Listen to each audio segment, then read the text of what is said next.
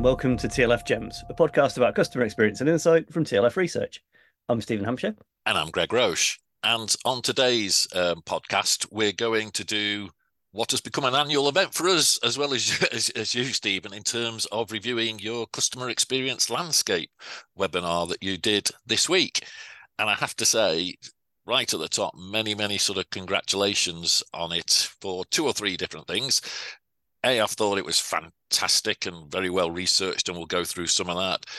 And it also got record numbers in terms of TLF research, in terms of people who said they would turn up and enjoy it, and people who actually did turn up and enjoy it as well. So a very well done, a very well done on that. It seems to be getting some traction over the last 3, 4, 5 years. Yeah, it's definitely become our most popular webinar, as you say, and I guess there's a lot of it makes a lot of sense, doesn't it? Because it is, everyone who's got any kind of interest in customer experience, well, hopefully there's something in it for them. Yeah. So I think what I'd just like to do today is let's have a quick go through some of the main outcomes of it. There'll be a link in the notes to it, but I think we probably work on the assumption that people have watched it, but we'll just recap 2 or 3 of the main outcomes, and then perhaps a little bit that what goes on behind the scenes in terms of pulling it together. Because again, honestly, one of the things I really like about it is the depth, the research. You and me have opinions, and we express those opinions very often, on these podcasts, but it was a very informed opinion, and that's one of the things that I really liked. It certainly challenged a few of my preconceived ideas as well. But yeah, so if you had to do your elevator talk on the 3 or 4 outcomes of it, what I ended up doing was breaking it into sort of 3 subject areas that I was going to talk about. So there was AI, particularly generative AI, which as I said in the webinar, I genuinely tried not to talk about this year, but you kind of can't resist it.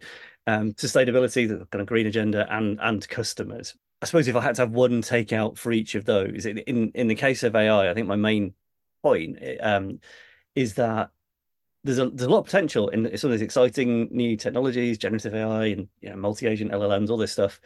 But actually, what it seems to me that organizations are often rushing into the shiny technology without investing in having good data and particularly sort of integrating their data. So that kind of data architecture is the foundation on which all of that stuff needs to be built. And that is often either totally missing or kind of not where it needs to be. Yeah, I thought on the AI one, it really felt like high risk, high reward in some ways in terms of the pace that people are going into it, because the opportunities are wonderfully immense. And I think what I hadn't probably realized, and I'm putting AI questions onto clients' questionnaires as we speak today, to get customers' views on it. But I hadn't realized, and you made the really good point, that how many people are already using it in organizations where organizations don't realize they're using it. I think I had a figure, only 21% of organizations have a policy or a strategy on it. And you threw out the very strong question, not how are you going to use it, but how are your employees currently using it, and how are you monitoring, controlling that? And yeah, and it gets a bit ethical as well. But yeah, that's really seemed a very interesting perspective on it. Yeah, I do think that's a genuine worry. And the sort of facts and figures there came from a survey that Salesforce did, which I thought was a really interesting angle, actually, to sort of credit to them. And there's a link in the webinar to the detail of it. But yeah, and I think it's one of those things that once it's pointed out to you, you go, well, yeah, like everyone I know is playing with ChatGPT, but do their organizations know that they're playing with it? Yeah. What data are they giving to ChatGPT? Where are they putting what ChatGPT generates? Is that on a website somewhere? Is it in your documentation? Is it being sent to customers? All very good questions, all very good governance questions, indeed. And I think particularly with AI, and the same with sustainability, you kept linking it back to the customer and the customer experience, and obviously that's the angle that we come from. And it really, I think, sort of exaggerated that, hey, this used in the right way will be revolutionary. I have no doubt it will be revolutionary. But there are some big pitfalls that you pointed out in terms of, loss of customer trust, in terms of, some of the communications, as well as the how data is held, and all that sort of stuff. And I suspect you were actually quite chuffed that you could use one of your slides from previous years in this year's webinar, which I think means you got some of your predictions right. But it wouldn't surprise me if you're using that slide again as a basis next year, because that both those, the positive and the risks, are just going to be exponentially more in 12 months' time. I think that's right. And those sort of fundamentals are always kind of less sexy and less likely to grab the headlines, but more important. Realistically, we deal with a lot of customer data because our clients send us data to interview their customers on the phone or to send them web surveys or whatever. Yeah. So we know what organizations' data is like, and it is not good on average. Occasionally it's dreadful. At best, it's okay. So when you read all this hype about how AI is going to allow hyper personalization, you think, well, really? Because you don't even know what products people have bought or where they live. So what are you personalizing? I just think those fundamentals. Listen, I'm not the only person who is aware of this and has pointed it out, and there will be people screaming this inside every organization who is currently trying to put a ChatGPT chatbot in front of the world. So I'm not pretending that's a great insight, but I do think it's really, really important that having good data, joining it up and managing it, having governance in place about how it's used, is really, really important. It's the foundation, isn't it? It is absolutely the building blocks. And I think the other angle on the AI was seeing it from the customer's perspective. What are you trying to meet, need, deliver that's making the customer experience better? And how's AI helping that? Not coming up with something that's really good that is not making the customer experience better. And I'll come a little. We can come a little bit later on to customers' outlook of the future, but yeah, outside in, inside out, absolutely. One of the trends that I really like actually in AI that a lot of the sort of experts are talking about is this trend towards AI that is working for you as the customer. So I've always thought this that AI ought to be on my side. I ought to have my AI that's doing all the pain in the neck jobs that I have to do, phoning up organizations and making a complaint or trying to figure out where my delivery is, or all the annoying the admin. We have to do all that admin. What was your phrase? Techno admin. Techno-admin. It's not my phrase actually. It's a guy called Jamie Bartlett who invented. Well, he's named it there, Jamie, hasn't it? It's definitely a big part of customer life. So yeah, I should have. And again, not my phrase, but this idea of the AI butler who is taking care of all this stuff for you is really attractive, and has always felt to me where AI ought to get to. And I think more and more people are trying to figure out how to actually do that. So the likes of kind of Siri have always been a gesture towards that, but a bit limited. And I think, more and more their capabilities will increase, and also there'll be things like this Rabbit R1, which are kind of designed to almost like automation for you as a person, as opposed to dealing with all the automated processes of all the people you deal with. The other thing that you've mentioned and you talked an awful lot about was sustainability, which has become a bigger part of your landscape webinar each year. And again, linking it to what customers see of it. And again, I thought you had some really interesting facts there, particularly when it goes down to that argument that it goes to all the time. Will customers pay for it? As I said in the webinar, I think it's right to be a bit skeptical about that. So I think if you ask people in a survey, as I sort of did, will you pay more for a sustainable product? People will say yes. Some people will always, almost under any circumstances, but a much larger majority of people, it's more complicated. It depends. It depends on the product. It depends how much more. It depends what mood I'm in. So it's never as simple and black and white as yes they will or no they won't. I think what's probably more important, really, in a way, is how they're thinking about it. So what you consistently see, I think, in surveys is this sense that of responsibility on you as suppliers. Like, you ought to be doing more. You ought to be making it easy for me, the customer, to be, greener, more sustainable, so I don't have to feel guilty. So I think where that really factors is in stuff like packaging. Yeah. That's a real kind of red red hot issue for consumers because it's so Yeah. visible. And whether or not they'll pay much more for a sustainable kind of version of packaging, I think the real threat to most organizations is when a competitor comes along who is able to offer that without needing people to pay much more.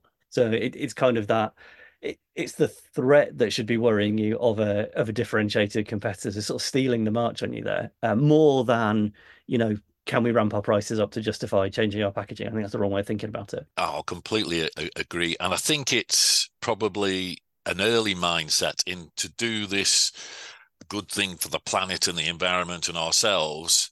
Oh, we've got to change what we're going to do. Therefore, that's going to cost more. Are you willing to pay for it? But inevitably, I think as technology and the consumer and the customer evolves, why should we be paying more? Mm, Because your company should be set up on one of the foundations that it's a sustainable company.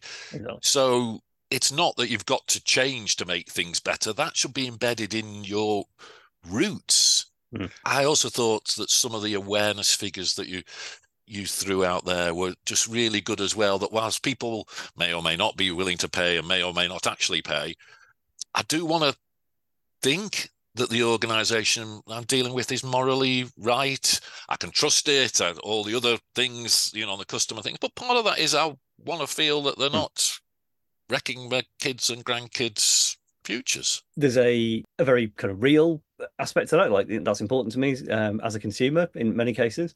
I think the other thing is there's a branding aspect to it that, Absolutely. it's important for me as a consumer to be seen as someone who is being green. So yeah, it is absolutely getting important and going to be more important. And I think, and the thing for me actually, there's an analogy to customer satisfaction. I think, and people often say, "Oh, is it worth the investment in customer satisfaction?" And when you hit that kind of resistance, what I always say is, well, let's look for the places where they're pulling in the same direction, where we can save money and make customers happier by Yeah. removing, unwanted inbound contact and stuff like that. Yeah. So I think the same theory works with sustainability. Like, well, very often we can become greener by saving money. So using less electricity saves us lots of Yeah. money and makes us greener. Brilliant. At the moment, because collectively we've done very little, there is actually still lots of room to become greener, to save carbon and to save cost, Yeah. all at the same time. Yeah. Completely agree that, they are bedfellows, not competitors, aren't they? And I Yeah. think that's the way people need to view it. And I think that's the way customers will view it or are viewing it and certainly will view it more going And a lot of the forward. barriers that used to be there, are going away. So, heat pumps are becoming a viable option increasingly. Renewable electricity Solar panels. is not that expensive. Sometimes it's cheaper. And yeah, if you're depends on the organization you have, but if you've got a lot of flat roofs, then obviously fitting solar panels is probably a bit of a no-brainer now. So yeah, there's a lot of, in a way, everything's pulling in the same direction. So what consumers want, what government's pushing towards, what technology is allowing us to do, what energy costs are driving us towards, like all of those things are pulling in the same direction, to a point. Yeah, absolutely. And then I think the great part of it is throughout the webinar, you kept going back to how does this affect customers? And I think, that's, your third main takeout is the customer. And it depressed me a bit when you talked about, do customers think things are going to get better or worse? And probably because you and me have been in this arena for a long time as well, and I probably felt a little bit of sense of failure when people are saying, well, I feel it's going to get perhaps worse rather than better. And I think there was probably a couple of things slightly going through my mind, which I'd be interested to have your sort of view on, and you started to get to in terms of the webinar. The word unprecedented was certainly used when the pandemic was around, an unprecedented amount of times. Hmm. And although we've come out of the pandemic, the world is such a different place now. Those ripples are still perhaps more waves in terms of the way organizations work, what customers want, customers' needs. You throw in all the different uncertainty in the world at the moment, all the different changes there. And you think, wow, this, I feel, is an unprecedented time post-pandemic, as well. And you're sort of thinking, well, do you know what? It feels sad that customers don't believe it's going to get better, because it should be getting better, because that's what everyone's driving to. So please try and cheer me up a bit. Yeah, I'll do my best.